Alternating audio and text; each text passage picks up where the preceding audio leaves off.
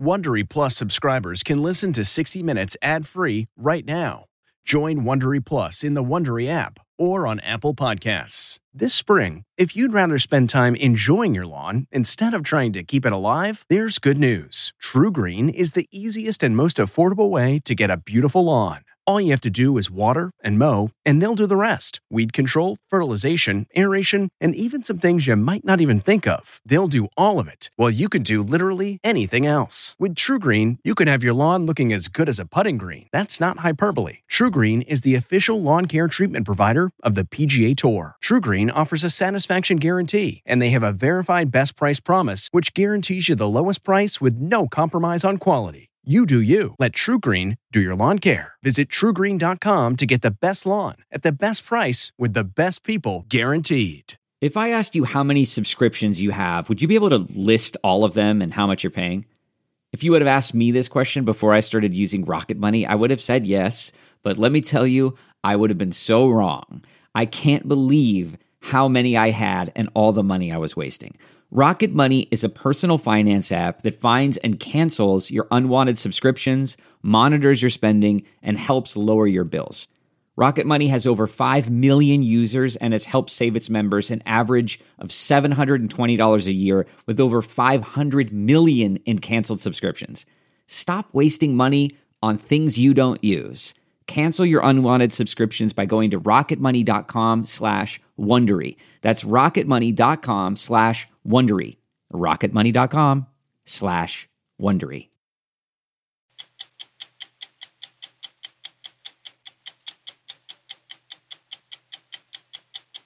Rape is not a punishment for getting drunk. You deserve a hangover, a really bad hangover, but you don't deserve to have somebody insert their body parts inside of you. Her name is Chanel Miller, but before now she was known to most of the world as Emily Doe, a sexual assault survivor who endured a trial in which privilege and power seemed to trump victims' rights. You took away my worth, my privacy, my safety, my confidence, my own voice, until today.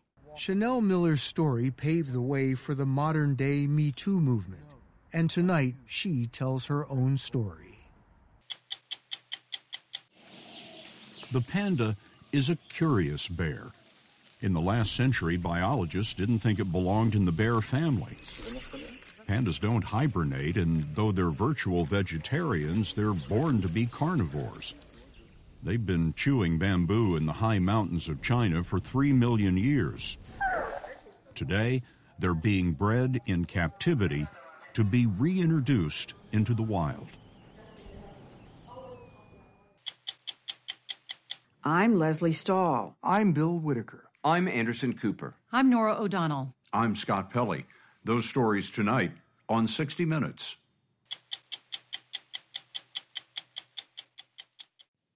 Okay, it's time to commit. 2024 is the year for prioritizing yourself. Begin your new smile journey with Byte, and you could start seeing results in just 2 to 3 weeks. Just order your at-home impression kit today for only $14.95 at Byte.com.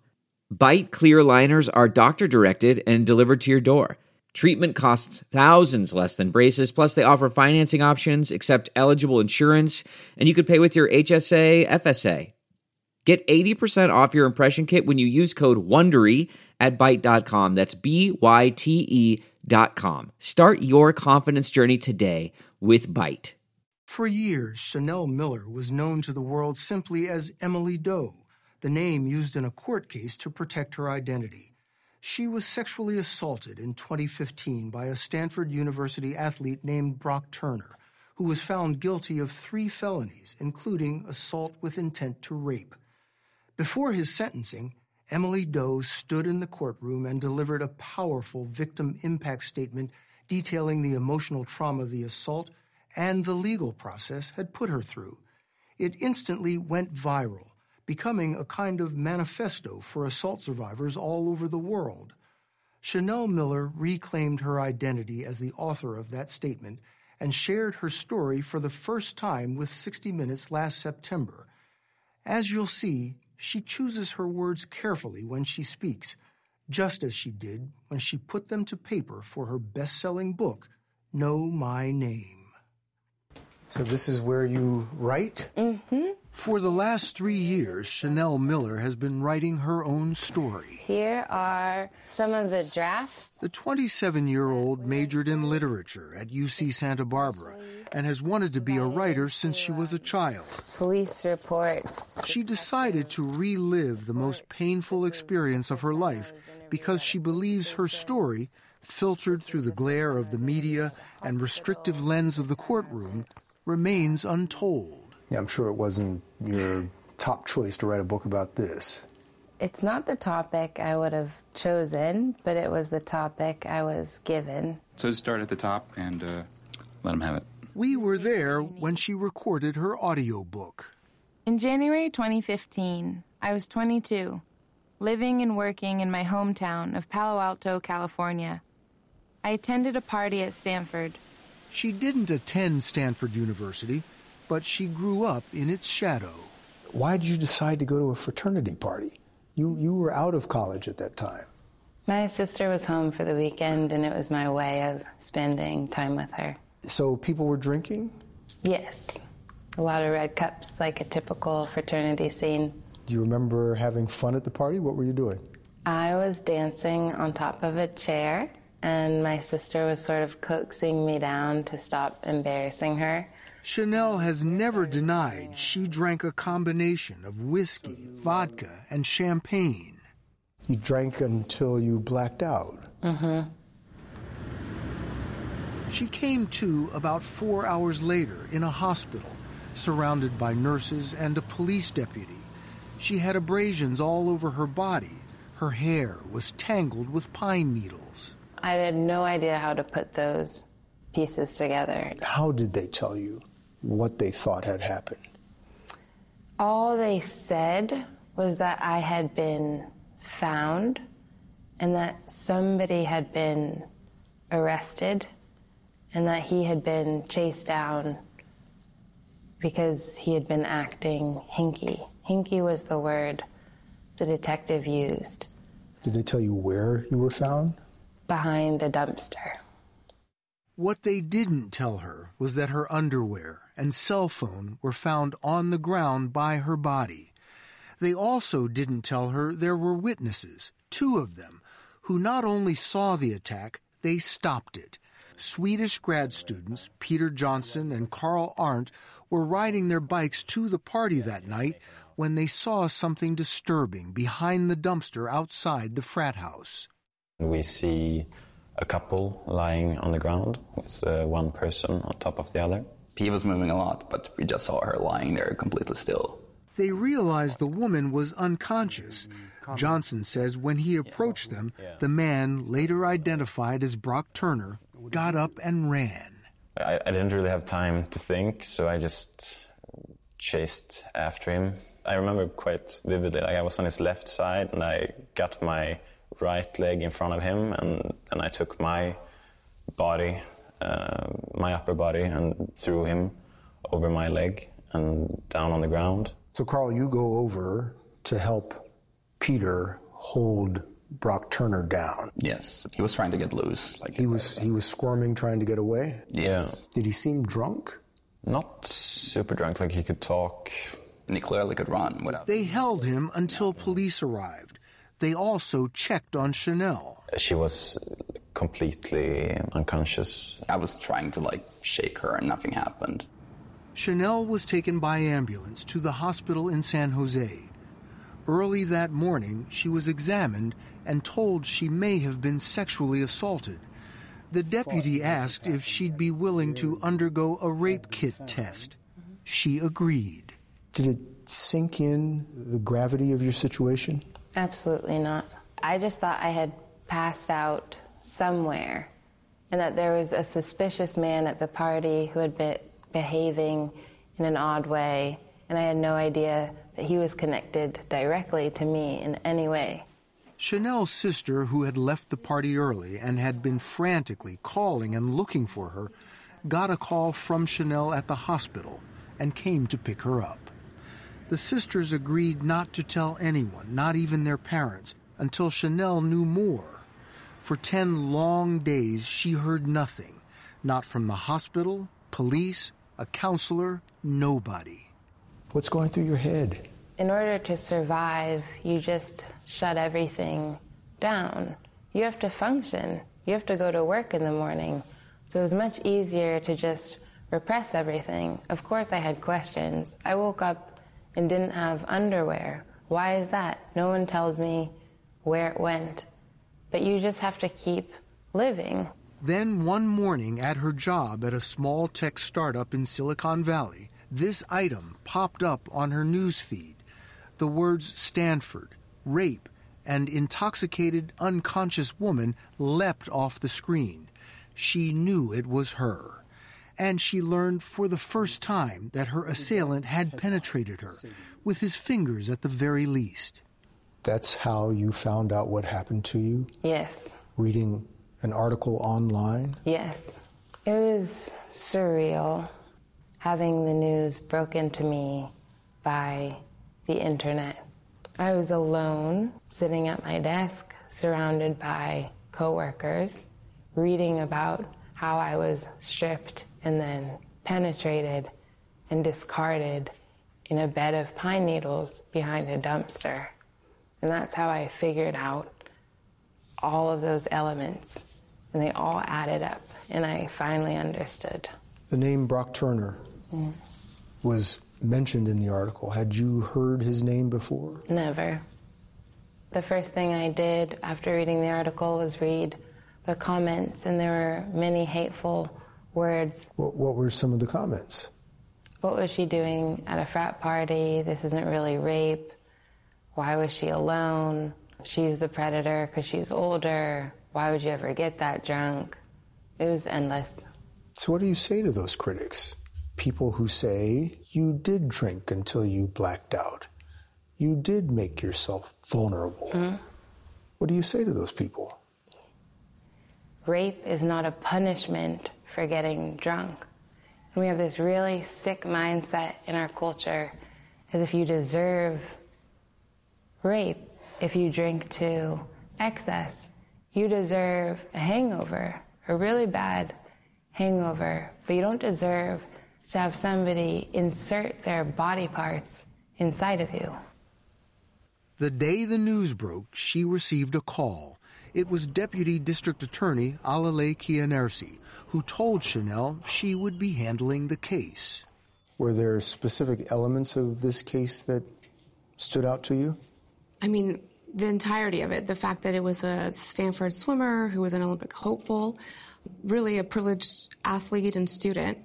So that stood out. The fact that it was so very clear to anyone who encountered Chanel that evening that she was not conscious, that she was super intoxicated. So she was in no position to consent. What did his privilege and Stanford have to do with making this more difficult to prosecute? A lot of people were looking at what Brock Turner had to lose versus what he did to Chanel. And so the narrative changed. We were almost on the defense, explaining why Chanel got too intoxicated, instead of focusing the attention on why did he think it was okay? Why did he think that he could take advantage of her when she was in such a vulnerable state? The case received international attention. The media couldn't resist the story of the fallen athlete from one of America's most prestigious schools. To protect her identity, Chanel was dubbed Emily Doe. Turner was almost always identified by his accomplishments in the pool. When you saw the description of him as a champion swimmer on the Stanford swim team, what did you think of that? I didn't understand why it was relevant when you're also reporting that my lower half was completely exposed, that my necklace was wrapped around my neck, that my hair was disheveled, that my bra was only covering one breast and the rest was pulled out of my dress. I don't understand why it is relevant how quickly he can move across a body of water in the context of that article. Did you feel that that description of him as a championship swimmer sort of changed the narrative? Yes. They were framing it like he had so much to lose and were not focusing on what had already been lost for me. By then, she had told her boyfriend and parents, but despite their love and support, she felt alone. Chanel told us she became angry, withdrawn, and deeply depressed. I would just sit at work and do nothing. I would stare at the screen, and then I would come home and I wouldn't sleep. And so physically, I began breaking down. She didn't want anyone to know she was Emily Doe, the woman in the news. 4 years later, the trauma remains just below the surface. I felt if anyone ever found out that that was me, that it would be absolutely humiliating. I felt dirty and embarrassed. My dream is to write children's books. I felt no parent is going to want me as a role model.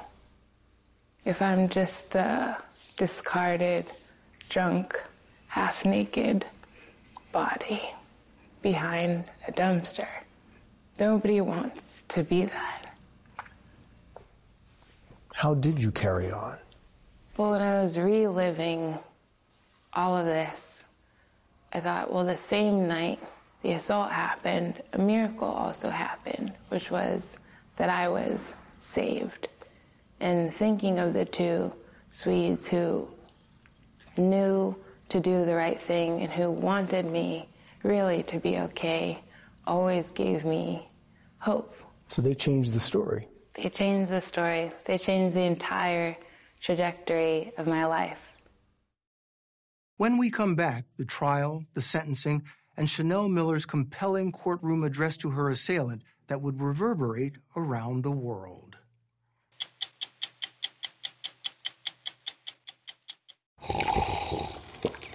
That's not just the sound of that first sip of Morning Joe. It's the sound of someone shopping for a car on Carvana from the comfort of home. That's a good blend. It's time to take it easy, like answering some easy questions to get pre-qualified for a car in minutes. Talk about starting the morning right. Just like customizing your terms so your car fits your budget. Visit Carvana.com or download the app to experience car shopping the way it should be. Convenient, comfortable. Chanel Miller was at the center of one of the most high-profile and consequential trials in recent memory. She was sexually assaulted in 2015 by Brock Turner, a former Stanford University athlete, now a convicted felon. Known during the contentious 2016 trial as Emily Doe, a name used to protect her identity, Chanel Miller would become an anonymous icon for assault survivors the world over. As we reported last September, the trial and media scrutiny were traumatizing for the then 23-year-old. What was it like when you finally realized that you were going to have to face Brock Turner in court? It was absolute dread. And I went to a therapist, almost like a personal trainer, and said, you have 3 weeks to get me mentally ready. But until then, I thought, you have to drag me into the courtroom because I'm not going to go. The case would become a media maelstrom. Chanel Miller told us that as bad as the previous 14 months had been, nothing prepared her for the cold, adversarial, and intimidating atmosphere inside the courtroom.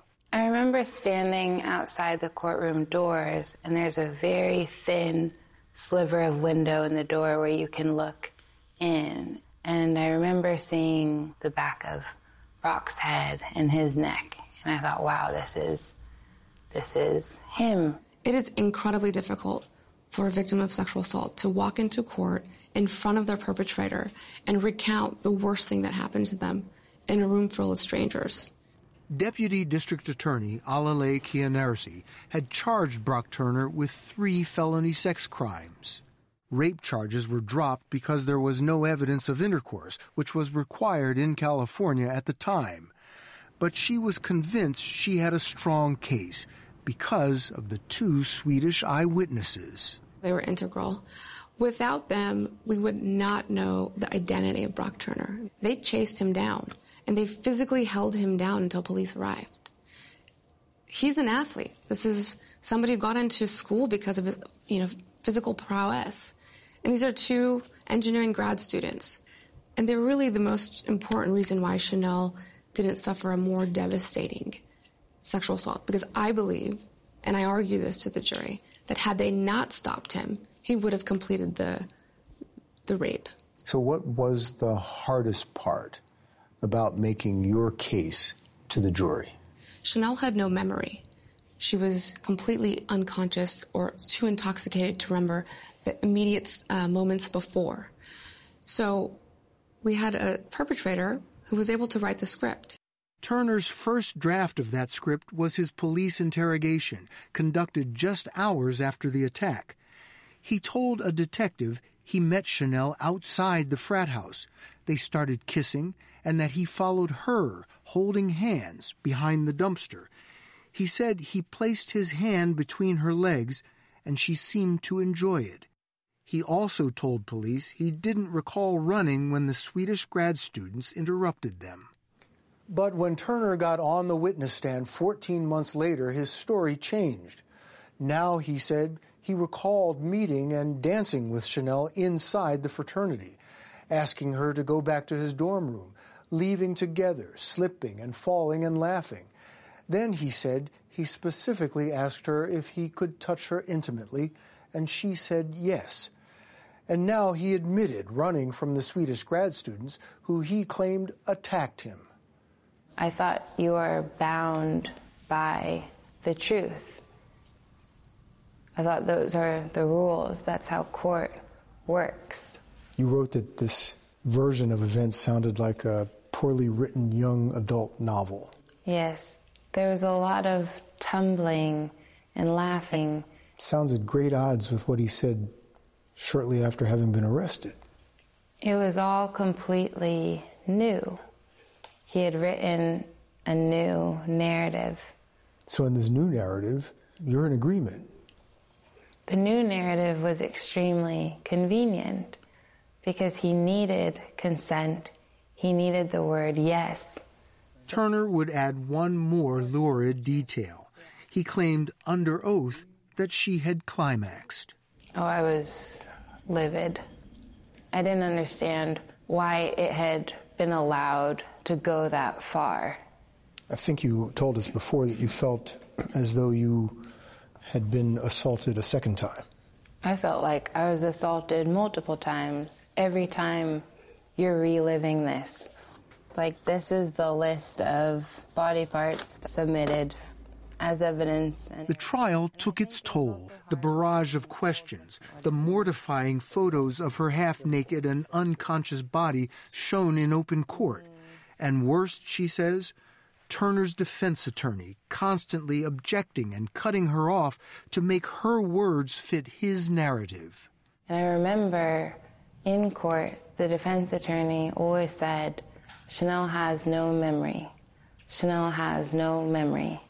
And I remember sitting there and thinking, I will remember everything. I will remember every remark. I will remember the lighting inside this courtroom. I will remember the texture of the defense attorney's hair. I will remember the depth of the pain you made me feel. I will remember it, and I will record it, and I will write it so that it will not be lost. Chanel poured all of those memories, feelings, and frustrations into her memoir, Know My Name. With anguish and humor, she takes on a criminal justice system she says fails the most vulnerable. I want to read something you wrote. This was not a quest for justice, but a test of endurance. Swearing under oath was just a made-up promise. Honesty was for children. That's what the courtroom experience felt like to you? Yes. After Brock's testimony, it felt like all rules had been abandoned. He will go to any end to come out of this without a guilty conviction. And for me, It felt like, how many times can we make her relive this? After all those traumatic days, you get the verdict. Tell me about the verdict. My heart was beating extremely loud. It was deafening. It was really hard for me to focus, and I was just waiting for the sound of guilty. And she heard it. All 12 jurors found Brock Turner guilty of all 3 felony counts. But it wasn't over. The sentencing was 2 months away, and Chanel was asked by the deputy DA to write a victim impact statement, a letter to the judge to inform his decision. It's basically documentation of your thoughts and feelings throughout this process. And I majored in literature, which was basically 4 years of talking about my feelings and reading about other people's feelings. So I thought, wow, there's an assignment that exists in the world that I was made to do. She had been keeping notes on her iPhone throughout the process, and in one impassioned all-nighter, she wove them into a defiant first-person narrative. A few days before the sentencing, she gave it to the prosecutor. When I first read her letter, I immediately shared it with people because I thought, this is so good. This is what we see victims go through, what we know that they go through, but it's never been summarized in such an articulate and profound way. Chanel recently read those words for her audiobook. Your Honor, if it is all right, for the majority of this statement, I would like to address the defendant directly. You don't know me, but you've been inside me, and that's why we're here today. Chanel spoke directly to her assailant in court. She says she noticed people crying. Brock Turner wouldn't look at her. Your damage was concrete, stripped of titles, degrees, enrollment. My damage was internal, unseen. I carry it with me. You took away my worth, my privacy, my energy, my time, my safety, my intimacy, my confidence, my own voice, until today. As he handed down his sentence, Judge Aaron Persky acknowledged Chanel's words, but also cited the defendant's good character, the fact that he'd been drinking, and the impact prison would have on his life. Judge Persky sentenced Turner to 6 months in jail, a sentence at the low end of state guidelines. With good behavior, he'd walk free in 90 days. Your prosecutor had been asking for 6 years. Yes. How did that hit you? I was in shock. So you're saying I just put aside a 1.5 years of my life so he could go to county jail for 3 months. There are young men, particularly young men of color, serving longer sentences for nonviolent crimes, for having a teeny-weeny bit of marijuana in their pockets. And he's just been convicted of 3 felonies, and he's going to serve 1 month for each felony. How can you explain that to me? Chanel didn't think her voice had been heard, but it had. The news website BuzzFeed asked to publish her impact statement in its entirety. Without giving it much thought, she agreed. I didn't think it would take off anywhere, and I actually felt really vulnerable again, thinking, why am I putting myself out there one last time? You know, who's going to sit and read through this entire thing? But then the views started trickling in, and soon it was 100,000, then 500,000, and by the end of the day it was 1 million. Within 4 days, it hit 11 million. By then, her statement had been shared globally, published by newspapers, and read aloud in its entirety on TV. Members of Congress staged readings in the Capitol. You have dragged me through this hell with you. And so did people all over the world. You don't know me, but you've been inside of me. And thousands of emails and letters addressed to Emily Doe flooded the courthouse, eventually making their way to her kitchen table.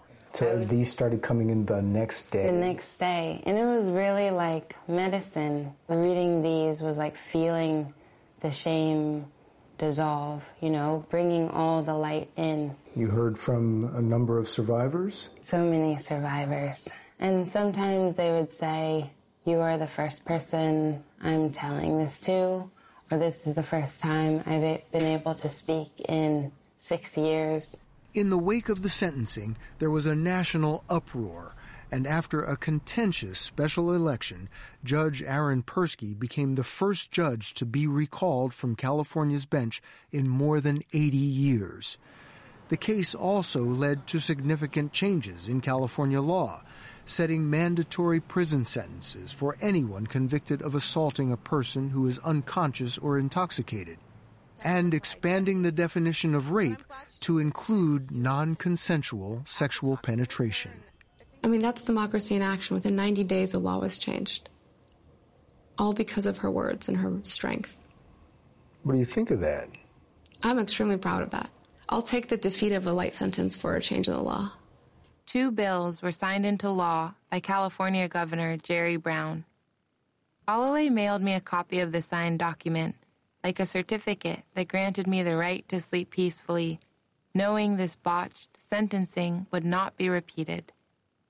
I began to believe again in justice. After the trial, Brock Turner was required to register as a sex offender. His appeal of his felony convictions was unanimously rejected by 3 judges.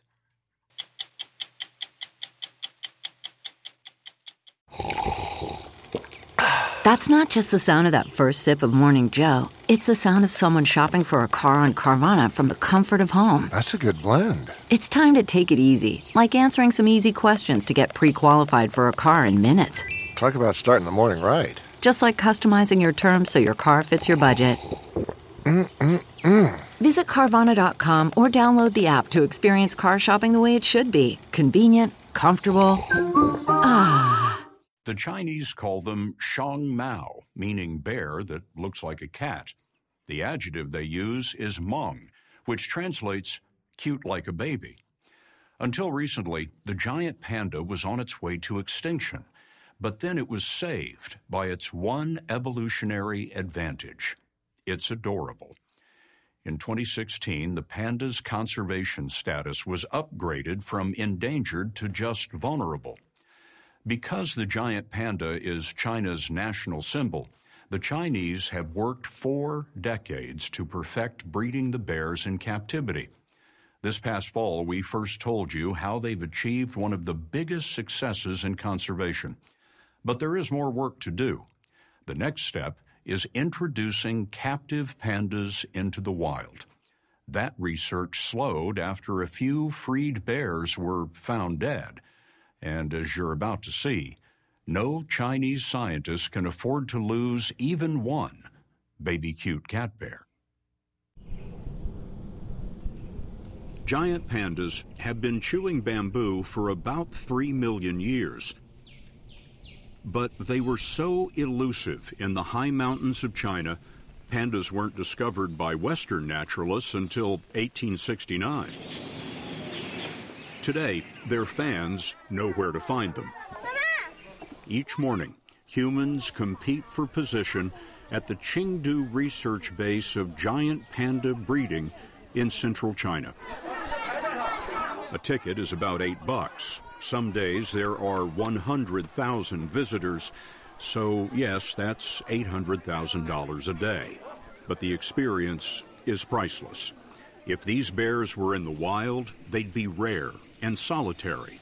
They would be in alpine forests as high as 13,000 feet. And we saw, about 30 feet up, how they went unnoticed for so long.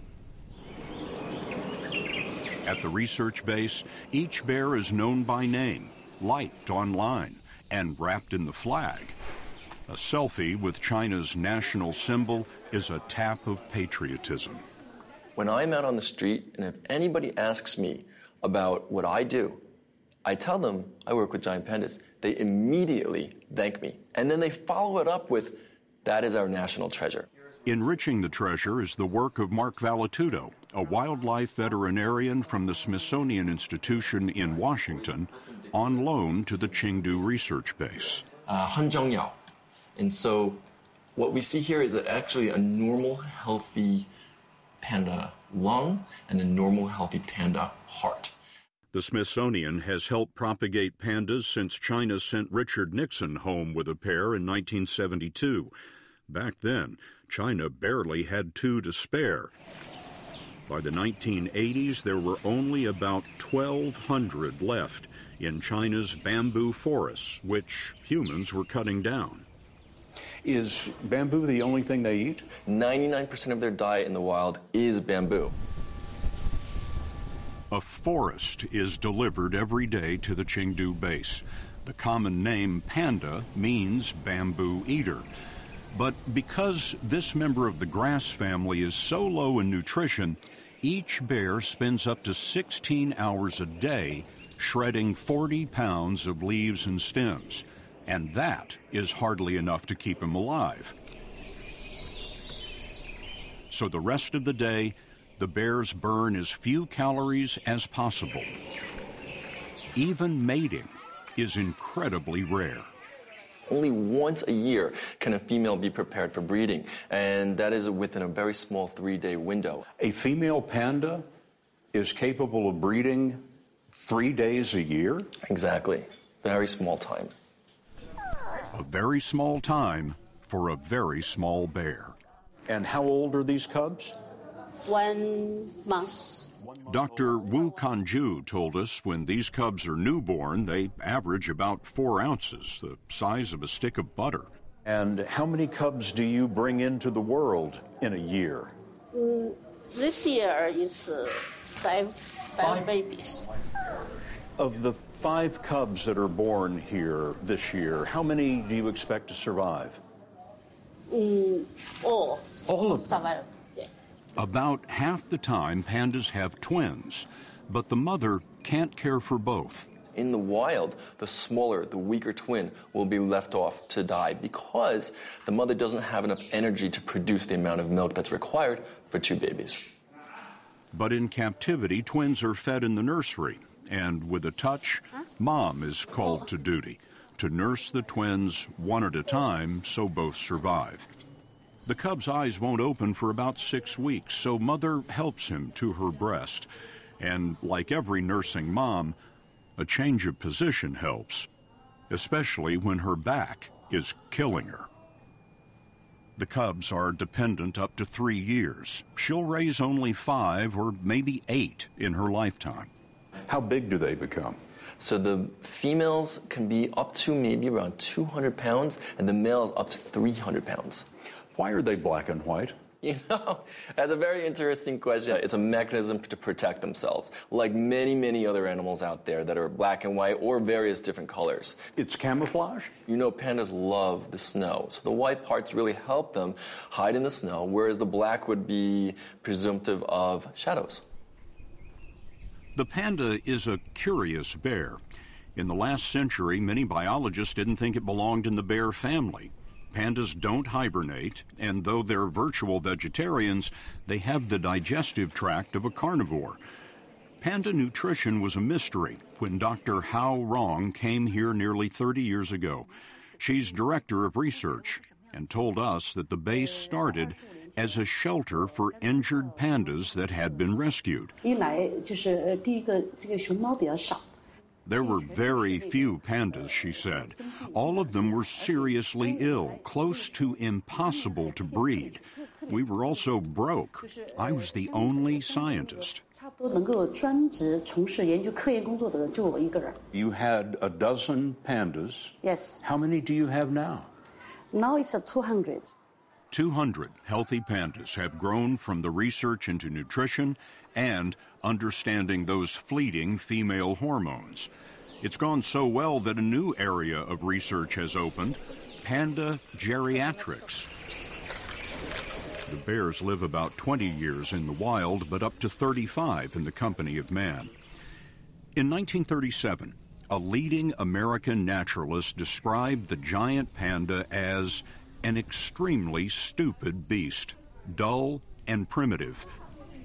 But Mark Valetudo showed us pandas understand commands. The whistle signals something good is about to happen, generally involving apple slices. Then, on cue, the bear volunteered its arm through the bars to a metal tray and gripped a handle. It's having a blood test. All of the pandas, the adult pandas here, are trained specifically to offer their arm for a blood sample. It really helps us as veterinary animals from having to be anesthetized, and allows the animal to be an active participant in their health. And that's it. I've seen people throw a bigger fuss than he did. They're incredibly complex creatures, just like many other bear species or carnivorous species like dogs and cats. Like dogs, pandas come at the sound of their name. They know their day will start with apples and continue at the endless bamboo buffet.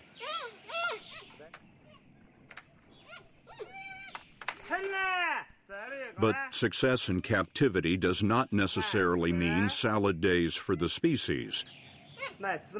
To thrive genetically, they must come home to the wild.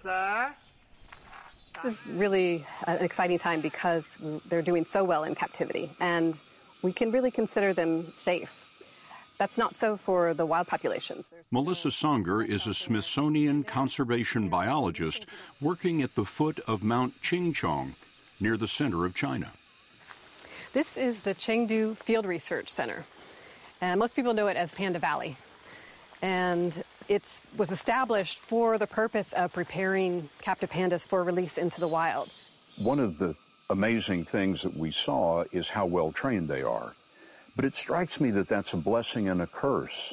They don't have the opportunity to learn how to find food or defend against predators. Even mating is very complex in the wild. So, yes, they're highly trained, but they aren't really trained to be in the wild. Then do you train them to be wild? And if so, how do you do that? They're not going to be fed. They're going to have to move around and find food, and taking it step by step. So acclimatizing them to a very different situation is an important phase before full release. Like sending the kids off to college. Yeah, exactly. There are fewer than 2,000 wild pandas living in only 3 mountainous provinces of China. They're segregated into small groups, cut off from one another by roads, farms, and villages. About half of those populations are less than 10 pandas. And so that kind of puts them at risk for losing genetic diversity. It puts them at risk for other events, natural disasters, diseases that might come through. So it's a dangerous number. To reduce the danger, 2 research bases are testing competing ideas. One, from a research station called Wulong, minimizes contact with people to the point of dressing the trainers in panda suits that are scented with panda urine so the bears don't even get a whiff of humanity. The other approach encourages the human relationship in case a panda needs to be rescued. While the bears walk on the wild side, they're monitored with radio collars in case they get into trouble. So far, 14 pandas have been released. 3 have died. But those few failures have slowed the research because if a panda is killed, it's not just some bear. It's a bear with a name and 1 million likes on its webpage. Anytime you release a captive animal to the wild, you're taking a risk. And you prepare as best you can, but there are things you can't really prepare for. One of the pandas who died was attacked by dogs. Another appears to have fallen from a tree. The captive-born pandas take longer to establish territory, but for the most part, they fit in. China says it will soon spend more than $1 billion on a 10,000 square mile panda national reserve to connect those pockets of wild bears. It suggests that species can be saved. It absolutely does. But more than that, what's even better than the survivability of this species is that they are an umbrella species, meaning that the care that we provide for the pandas and the tracts of land that we preserve will also save a whole multitude of other species that also need our care that a lot of people don't even know about. Which raises a fair question. If a multitude of species is saved, if climate benefits from 5 million acres of forest reserve, are we saving the panda? Or is the panda saving us?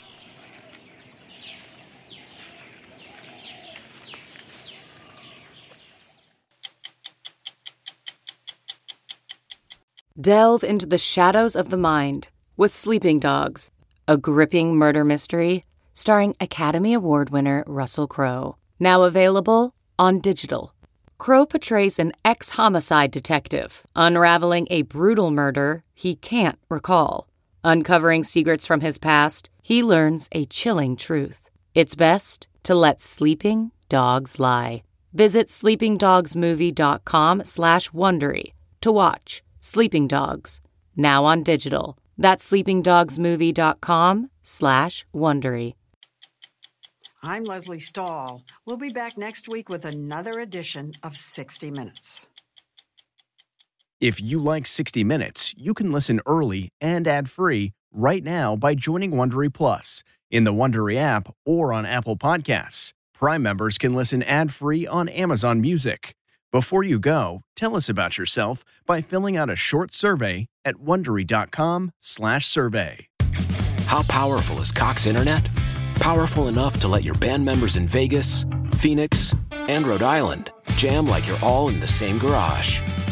Get gig speeds powered by fiber from Cox. It's internet built for tomorrow, today. Cox, always building better. Download speeds up to 1 gigabit per second. Cox Internet is connected to the premises via coaxial connection. Speeds vary and are not guaranteed. Cox terms and other restrictions may apply. Support for this podcast and the following message come from Corient. Corient provides wealth management services centered around you. They focus on exceeding your expectations and simplifying your life. Corient has been helping high achievers just like you enjoy their lives more fully, preserve their wealth, and provide for the people, causes, and communities they care about. As one of the largest integrated fee-only registered investment advisors in the U.S., Corient has deeply experienced teams in 23 strategic locations. Corient has extensive knowledge spanning the full spectrum of planning, investing, lending, and money management disciplines. Leverage Corient's exclusive network of experts to craft custom solutions designed to help you reach your financial goals, no matter how complex they may be. Real wealth requires real solutions. For more information, connect with a wealth advisor today at Corient.com. That's Corient.com. Corient.com.